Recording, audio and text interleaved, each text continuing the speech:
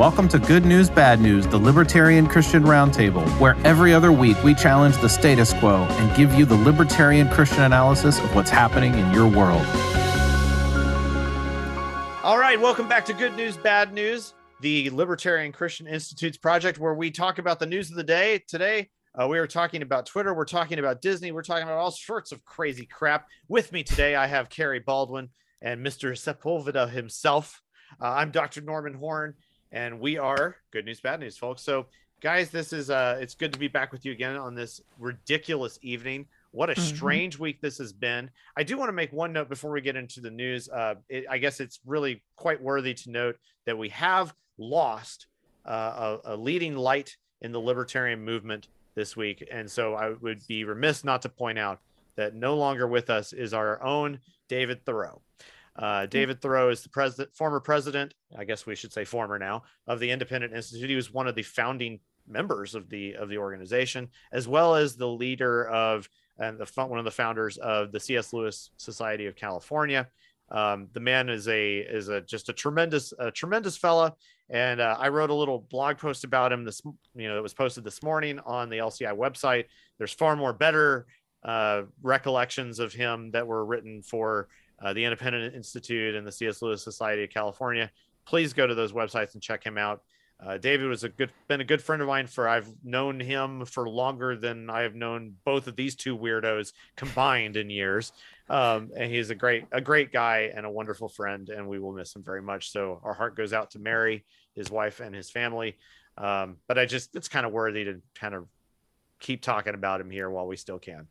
But David was an advisory board member to LCI and had been since the beginning of since we got started on that, and just a wonderful fella.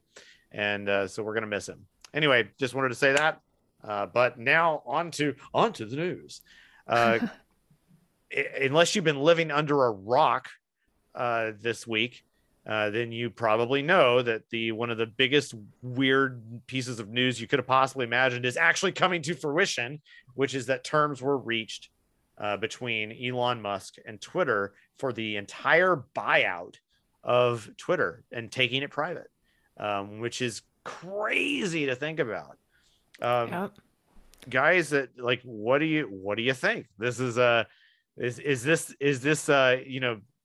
is this Batman coming to save us, or is this something else?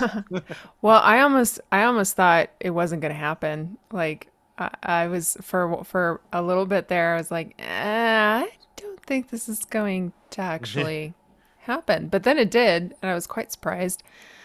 But taking it private, that means it's not going to be publicly traded, right? Exactly. Yeah. That's Yeah. So. I mean, it's interesting because now it's going to be an actual private social media platform. And well, I mean, all of these platforms start off as private. They don't all immediately. I mean, Facebook was private before it was public. And right, so on. Yeah. I mean, these types of liquidity events are the way in which investors try to make back their money, and to have something like that to be part of that's the exit strategy, right? So this is an interesting kind of exit of the exit strategy on right, some level, yeah, because it wasn't valued at the 45 billion or whatever. Is either somewhere was it 44 46 billion that it's being bought out? I think it was 44. Yeah, 44. So at 44, it's like the price per share is a hilarious $50 plus $4.20, so 54.20. All right, Elon, I get you. You're funny. So. Well, it's interesting because I've been on Twitter more in the past couple of days than I usually am, and it's pretty lively right now. Yeah. There are people didn't like it. Came in. Yeah. Bunch. There are some people who have left Twitter for Social Media Canada, I guess, and For what? Social Media Canada. This whole thing, the question has been like, is if Elon Musk buys Twitter, I'm leaving Twitter. The new if president if Trump becomes president, I'm moving to Canada. Moving to Canada. I've seen people posting that what about we're leaving or some type of like and every single tweet of Elon as of late, there's always even the same people posting again that they're gonna leave and then they're gonna leave and they're gonna Yeah. leave. And I think they don't understand that it was already purchased, I guess. And, Well, it's not. Well, technically, it's not purchased yet. I mean, No? the agreement has been reached, but it's still, it's still contingent upon due diligence. And there's even a poison pill clause, I think is what they call it. Like if Elon backs out, then like he owes Twitter like $1 billion or something. It's Wow. yeah. Okay, he's doing the paperwork done for the loan to be transferred to the owners, to the stockholders of Twitter. Yeah. So in these M&A types of operations, mergers and acquisition. So for the uninitiated, in M&A like this, what you tend to do is you reach an agreement on price before you execute a due diligence operation, because that's also a non-trivial expense. So you're not going to do that until you have some agreement in place between the parties that that if we go through this, I'm going to go, like, we're going to continue to go through with this. Like, so it's contingent contracts at that point. So that's typically why there are exit clauses or poison pill clauses such as these, so that if one party decides to pull out, that the party that is at greater risk is compensated for it. Like that's the way these things work. Right. And, they're not always publicized as highly as something like this, but, so to say that like, oh, Elon bought Twitter. Well, not technically yet. I still have 24 shares of Twitter that I have not been bought out of yet. And you can still buy shares of Twitter right now on, this open stock market. So it's not done, but it's there's stages that, it could take upwards of anywhere from 4 to 6 months potentially to continue. Yeah, to go through the whole process. Yeah, but nonetheless, I mean, I think what's interesting too is that if you were confused as to whether or not Twitter was a leftist bastion and was getting to the point of insanity, just look at the responses of the leftists to it. I mean, that is very telling, that they're concerned that, oh, we're not that they're going to get censored, but it's just going to be different, because the whole point is that, like, they're Elon literally concerned that you're going to be able to say whatever you want to say on Twitter. So it is absolutely wonderful to watch how their demonstrated preferences are now out in the open. They're concerned that they're not going to be able to use that. Now they have to use their block feature more. Right. I was like, I mean, it's like literally that's the whole point. I mean, well, that's what's stupid about it, is that you don't have to deal with anybody that you don't like. Twitter's very.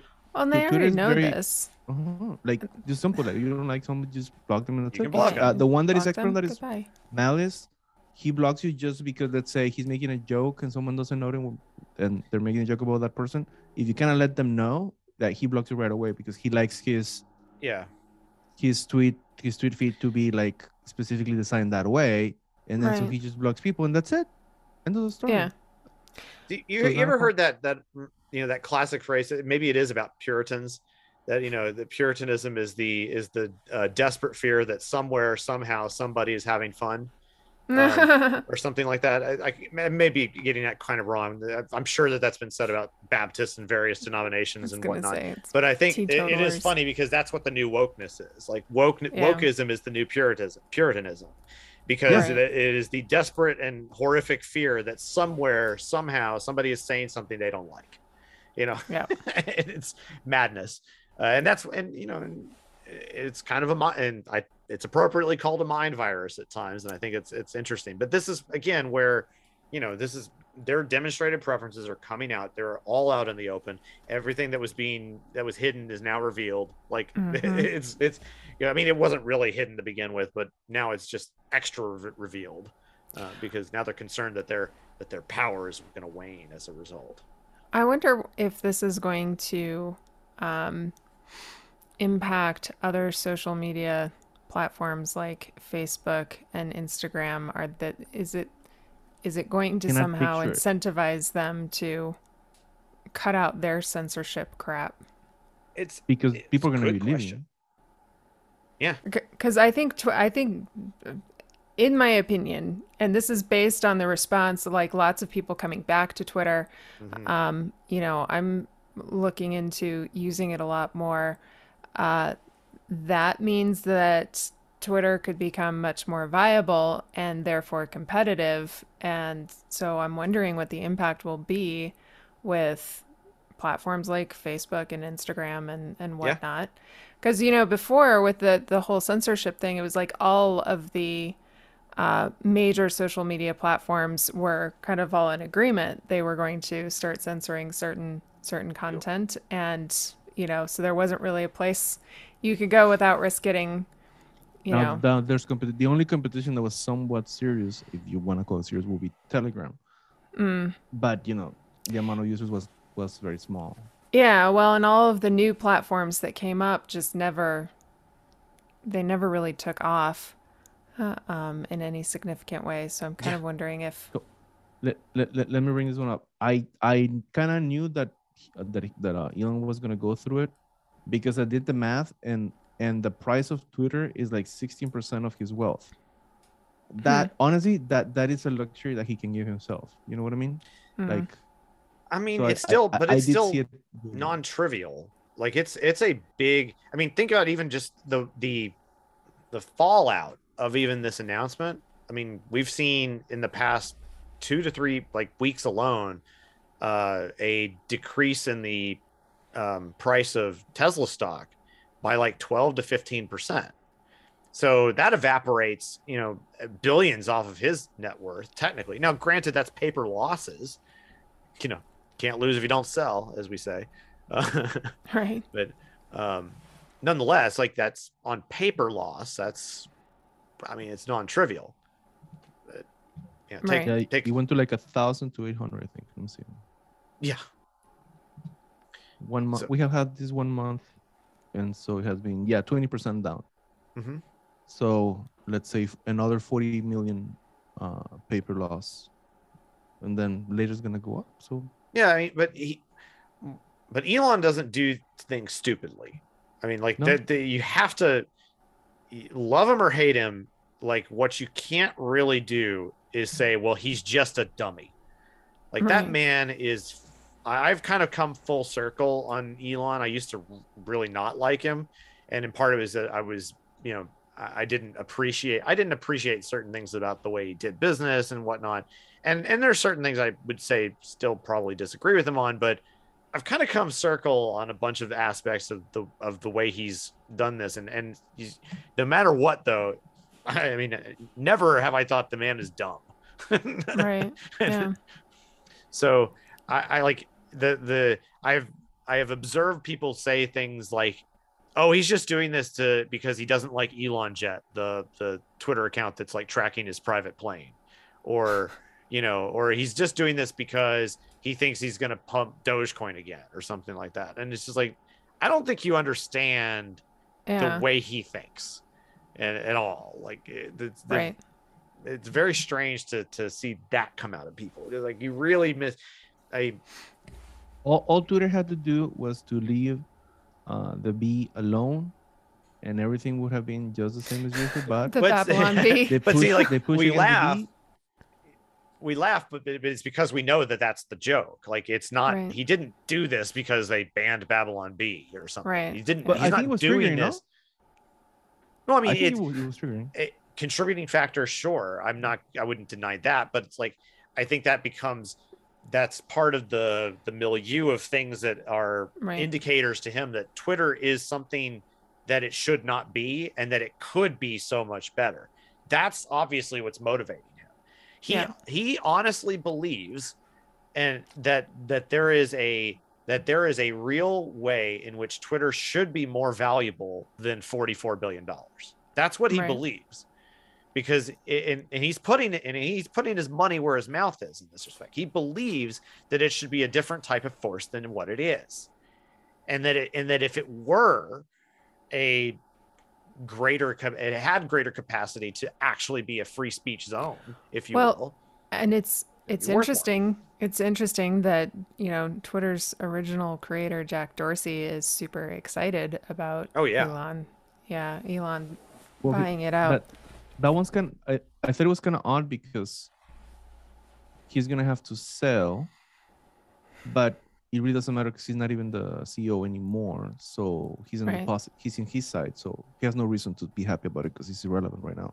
So I guess he's just Well, he's cool. maybe not from a financial standpoint. I don't know, but his tweets have been favorable towards what his intention for the platform was, and he thinks that Elon is carrying that out.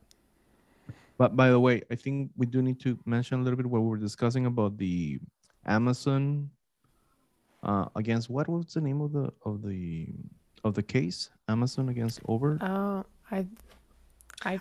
That Overdove. you're gonna need to explain that because that's a bit complex. Complex, yeah.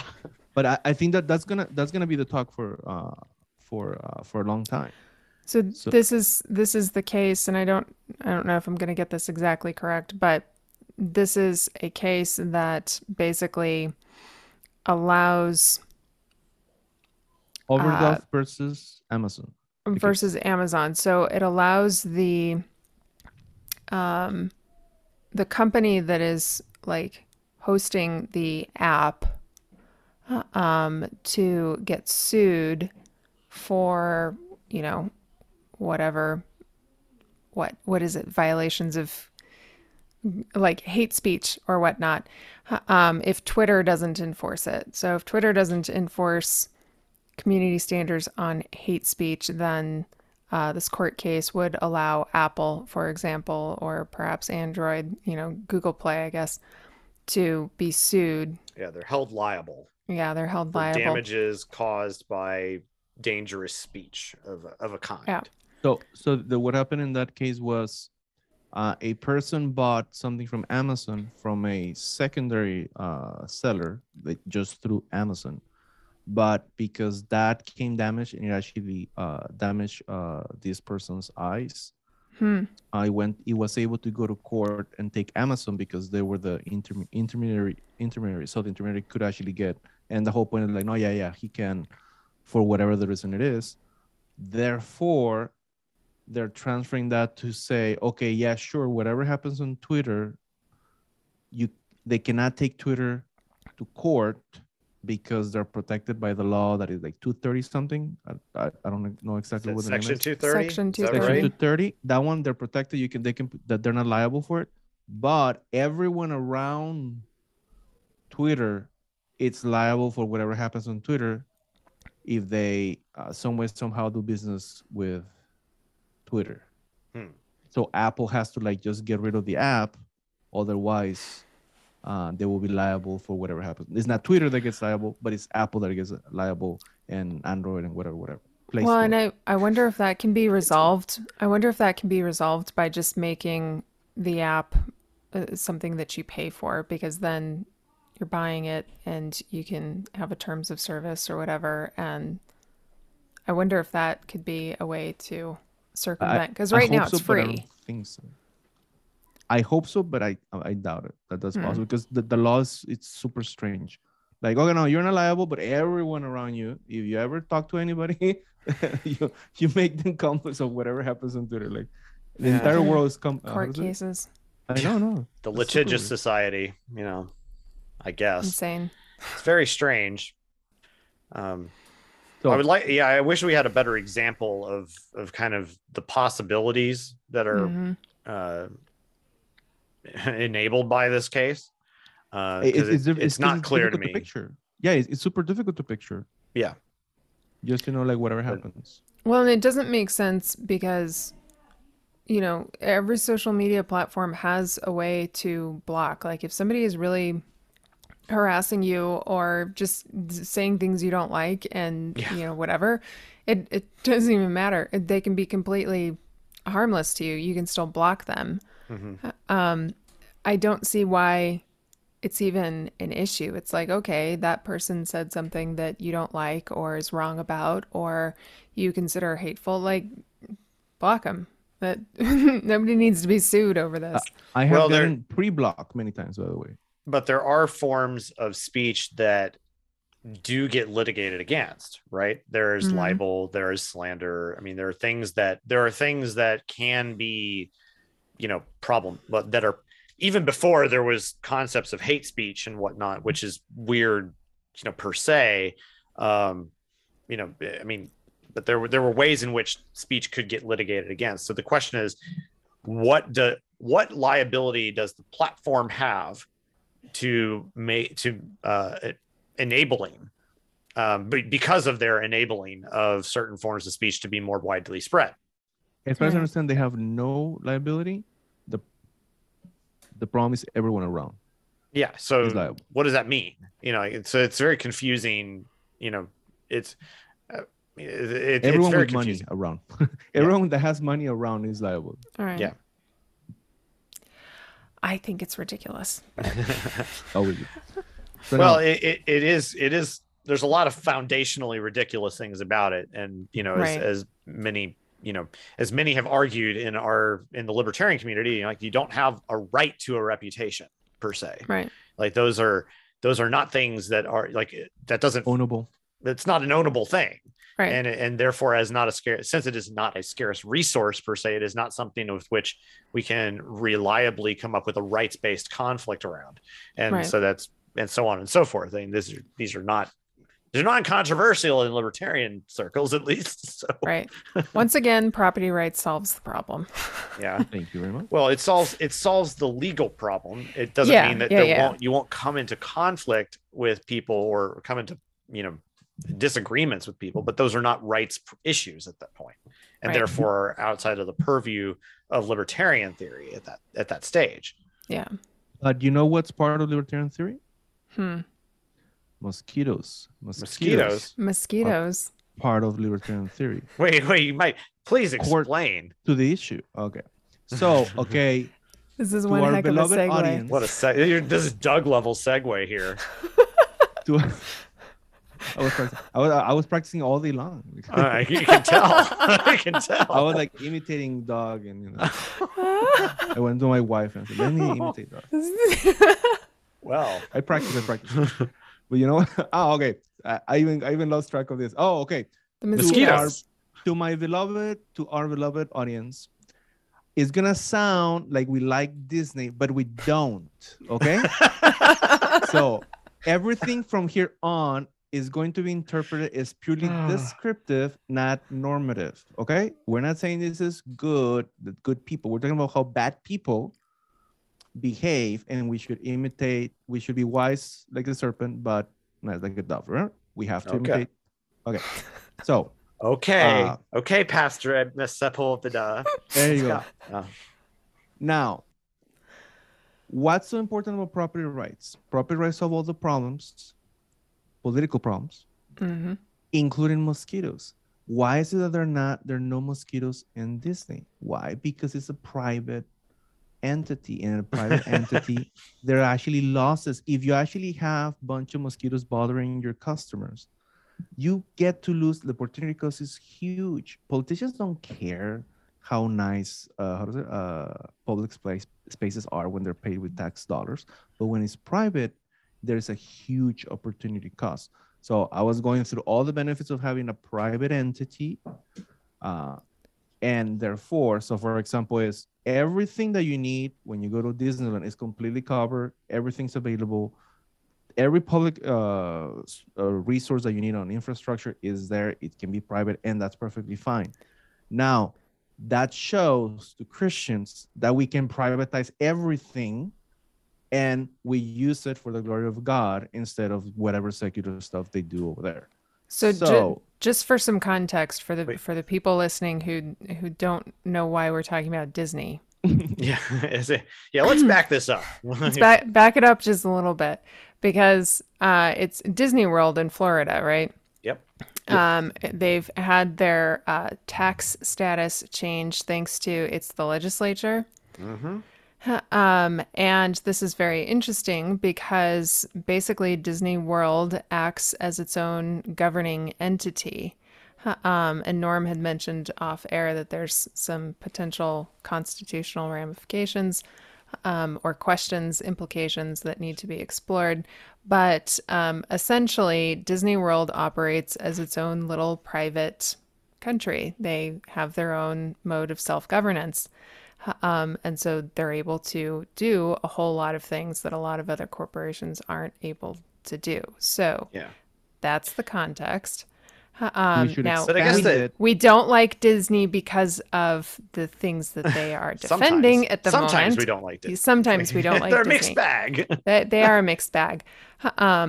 Right now, they're defending some things that are unsavory. But at any rate, the whole issue over their tax status is really interesting because they are a private entity. They do have this private governance. They've been able to operate freely.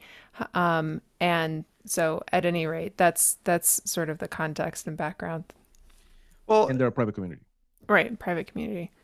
And I guess, so like, let's back it up even more because, where did this all start and how did this devolve into this strange situation? And we're not talking about like the foundations of Disney, but rather like what's been happening in the last couple of weeks. Okay. So we know that there was a bill that was being passed in Florida that was going to prevent schools in Florida from having they're basically going to be prohibited from teaching, subjects of sexuality to like what, pre-K through third, I think. Second grade. It was like second or third. I mean, kids that by no reasonable definition should have exposure to topics of sexuality from anybody other than their parents. That if they're going to be learning about that, it needs to be from their parents and not from their schools. Like that seems somewhat non-controversial when you think about that. Generally speaking, if an adult is approaching a child about some type of sexual topic and it's not their parents, you tend to think of them as like, a potential like predator. Yeah. Okay. But I guess if it's the government doing it, it's fine or whatever. Okay. Bull crap. The law require the agents of the state to do less for your kids so that you do more for your own kids. Yeah. So, and whether or not like, I think there's some questionable aspects to whether or not that this is like the kind of thing that the state should be doing in the first place. And, we've talked about this in the past, and my issue is somewhat on the aspect of like this. It kind of begs the question to begin with on the aspect of like, why should the state be doing any of this at all? Right. And so, that's okay. But nonetheless, at least from the basic point of view, it still stands that it's not something that teachers should be teaching in that realm. Like it's just not. Okay. So I'm not disputing that at all. Okay. That's the start. At first, Disney was actually not going to say anything about this. They literally said this, in fact, from their leadership. But then their employees started rebelling. And for some weird reason, the leadership decided to cave, which is like the leadership starts off saying, you know what, we're not going to get political on this. We're just not, that's not our purview. But then somehow they decided that because of the outcry from their employees, it's so weird. It's so what? So that got weird to begin with. Right. And then they made a public statement because employees were pushing. Yeah. Okay. Now that's key, guys, because the Week came out with an article saying the problem with wokeism in corporate in the corporate world, it's the employees. It's neither the owners of the business nor the customers of the business. Yeah. But the employees are the ones pushing that, and then the owners gonna cave because you need workers to be functioning. But that's the weird. That's even the weird thing. This isn't like. I mean, I know that there were teachers that spoke out against the bill, but why the heck is Disney employees getting upset about a bill related to public school? Because they've been trained that they have to be activists 24/7. Yeah, I mean, it's very strange. Like, there's got to be a lot of weird dynamics there. Because the way they spun on that whole topic from being like, we're not going to be political on this to, okay, we're going to actually lever resources on this topic. It's like, whoa, that was quite an about face. Mm-hmm. And as a result, this kind of prompted some different kind of pushback from the Florida legislature and Ron DeSantis in particular. Now, if I were to make a guess on the politicking that was going on behind the scenes, it is possible that there's more to this than meets the eye, that it might have seemed like because there's some aspects on this special governing district that could fall potentially in the favor of Disney from one perspective, but we can get into that later. But if I were to make a guess, discounting that, this is a move from DeSantis toward like building credibility for a 2024 presidential run.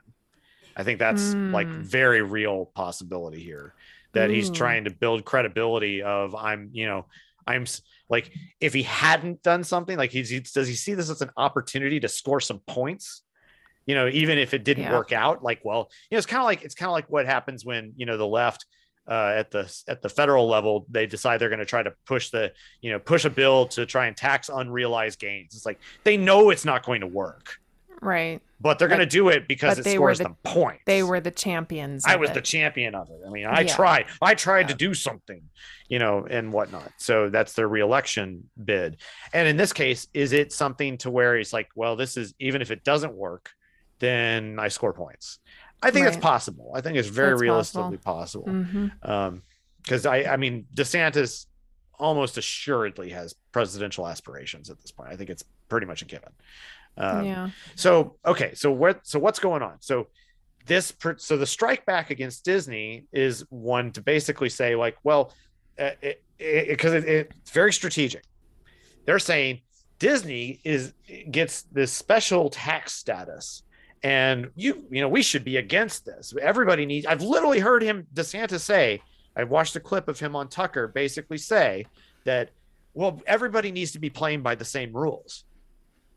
That's why we should eliminate this tax status. Like, oh, so now, okay, so you were told over the course of your governor's tenure here, it's only now that it's like, now we need to play by the same rules. It's like, really? Okay, but wasn't why like that during COVID? So yeah. Yeah. So, I mean, and there's a limitation to what this means now. So what are they trying to repeal? The special tax status that Disney has is kind of like they're kind of like their own private city, in as much as they can make the rules regarding kind of like zoning, regarding, the how roads are built, what stuff is allowed to be built in the areas of where they operate. They can, so they're able to kind of, they have a greater measure of control than the average corporation would have over a geographical area. Like that's kind of what it is. So they have a lot more ability to work around, zoning and permits and whatnot, and do things that ultimately work well for their situation. And so this is something that's interesting, is that this is something that has been heralded as a model of privatization, even amongst libertarians.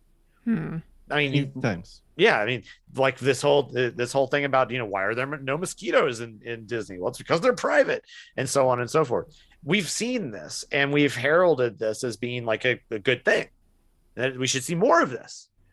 It's interesting to see the funny backlash now is like, now some people are so anti-woke at this point, and okay, it's good to be, I'm cool with being anti-woke, but they see that they're willing to take this repeal is like, well, they deserved it or something like that. It's like, yeah, well, they're focused on the, short term. They're focused on the immediate problem, which is why are those weirdos defending a bill that allows teachers to talk to children about sex? Like, that's weird. So and they should get excoriated for it, I guess, but they should, but they're not making the connection, right? Because politics has become this thing where you use the state to get back at the people that you don't like. It's just power, naked power. Yeah. And so it doesn't even matter what principles are being followed, it just doesn't matter. It's also notable that like this could come back and even bite DeSantis as a result, because I think it's, there are definite constitutional issues involved in that if they are being targeted for essentially their speech, is this, does this fall under like a First Amendment type issue? Because make no mistake, there is there is an ability to speak out on these things from corporate sides. Right. Is this a free speech issue at that point? Mm. Can this get litigated in court and, and as a constitutional issue, and Disney come out on top because the state of Florida has targeted them? Because that's the thing, is like they legislated away this special tax zone essentially. Right. So is that even like part of the contract? Was that ever, is the agreement that was set forth between the state of Florida or whatever and Disney in order to establish this zone able to just be legislated away? Wouldn't it be great though if, if litigation did actually sort of open up the doors for other people to understand how it is that Disney was able to have this agreement with the state. That opens the doors for other people to be like, hey, can we get this? Do that too? Can we do this? Like, we get to do that too. We're going to enter into these contracts and have these, set up these private entities and things like that. The rise of like special economic zones and, ZEDs, I think some of them are called zones of economic development. By the way, Bitcoin is the legal tender of one of those zones in Honduras. Yeah. As of yesterday. Yeah. Oh, wow. And Prospera? Yes. Yeah, cool. Sweet. So Prospera is, is one of these zones that is on the island of Roatan, which is part of Honduras. And I'm not surprised because one of our friends, Mr. Baumgar himself, is the president of that organization. Not an elected thing, it's like president of a company sort of deal. Anyway, Joel Baumgar is awesome, and he's for real and definitely understands. He understands the nature of money, and he understands why the importance of Bitcoin and why that's going to be a big deal in Prosperity. He wants Prosperity to be the most crypto-friendly place on earth, basically. That's better awesome. than Disney. Yeah. It'll be crypto Disneyland. It'll be crypto Disneyland. No, it's I mean, I have high hopes for Prospera. If I were a Bitcoin whale, I'd be looking into that pretty darn heavily. So at this point, but I'd want in on that. Can I read something quick, guys? Okay. From so that people understand what's going on in corporate America or corporate or whatever you want. From The Week, the name of the article is "Culture War in the Magic Kingdom" by Samuel Goldman. The aspiration to neutrality was once typical of mass market brands. However, it's not possible. The pressure isn't coming from consumers who demand animated entertainment, athletic shoes, and other goods to take stance on every conceivable issue. It comes largely from employees who tend to be younger, more urban, and more culturally progressive than the markets they serve. So the big issue, guys, is it's not even the owners, it's not even the CEOs. It's just an issue that the culture inside workers try to push. They've been trying to make everything political, including your job. So everybody sign up your high schoolers for my Liberty seminar, and I will teach them economics so that they don't make these same mistakes. Hey, there you go. So they go to work. Well, so that's it's pretty interesting, because I think that there's something to be learned here, or at least to observe. And I would love to see, I agree with you, Carrie, that I would love to see this litigated. I'd love to see this, actually, strangely enough, come out on top for Disney in a way, because even though I disagree with some ways in which Disney has behaved, these sorts of opportunities should be more available. I mean, right. Ludwig von Mises, I believe, once said that, every, I'm paraphrasing, this isn't quite right, but like every tax loophole is a gift from God. And I think that likewise, every type of special tax status like this should be considered accordingly. And we need more of these types of experiments rather than fewer. Right. So I I disagree with the way in which that this, DeSantis has tried to, really go off on eliminating this zone, or whatever this arrangement, ultimately is. I hope that it is vindicated as being a benefit for humanity, because Lord knows that surely the federal government and state governments are not on our side here. Right. They may purport to be, but they are not. And Yeah. so I think it's pretty interesting to see how this is going to proceed. That's for sure. It'll be interesting for sure. I think one final note here with respect to the way in which these corporations go and woke, and there's that phrase that's around like go woke, go broke. I think that there's a bit of confusion there, in as much as that there's a calculus going on at the leadership side of these things.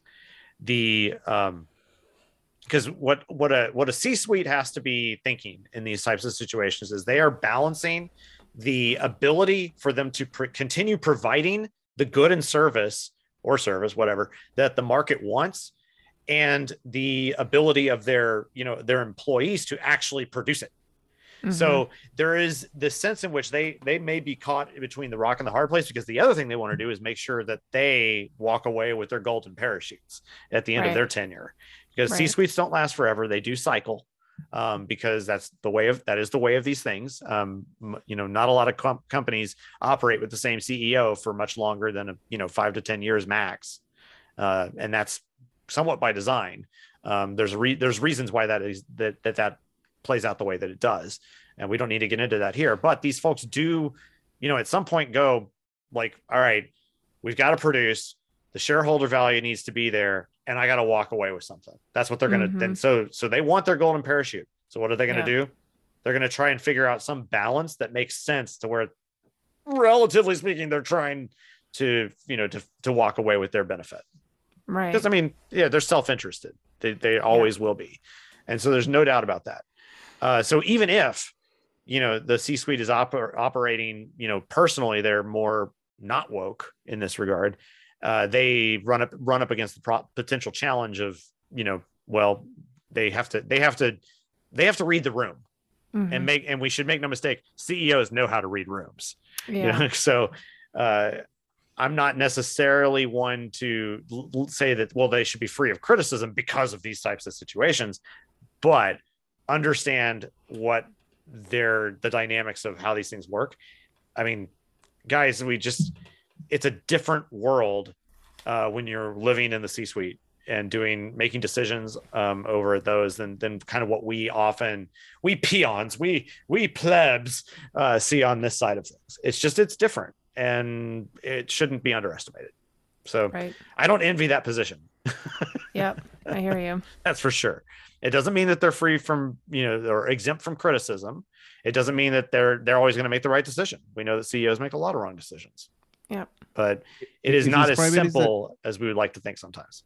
If it's private, it means that the government cannot cover your losses of your mistakes. So that's why we should criticize the private sector. Sure. Yeah.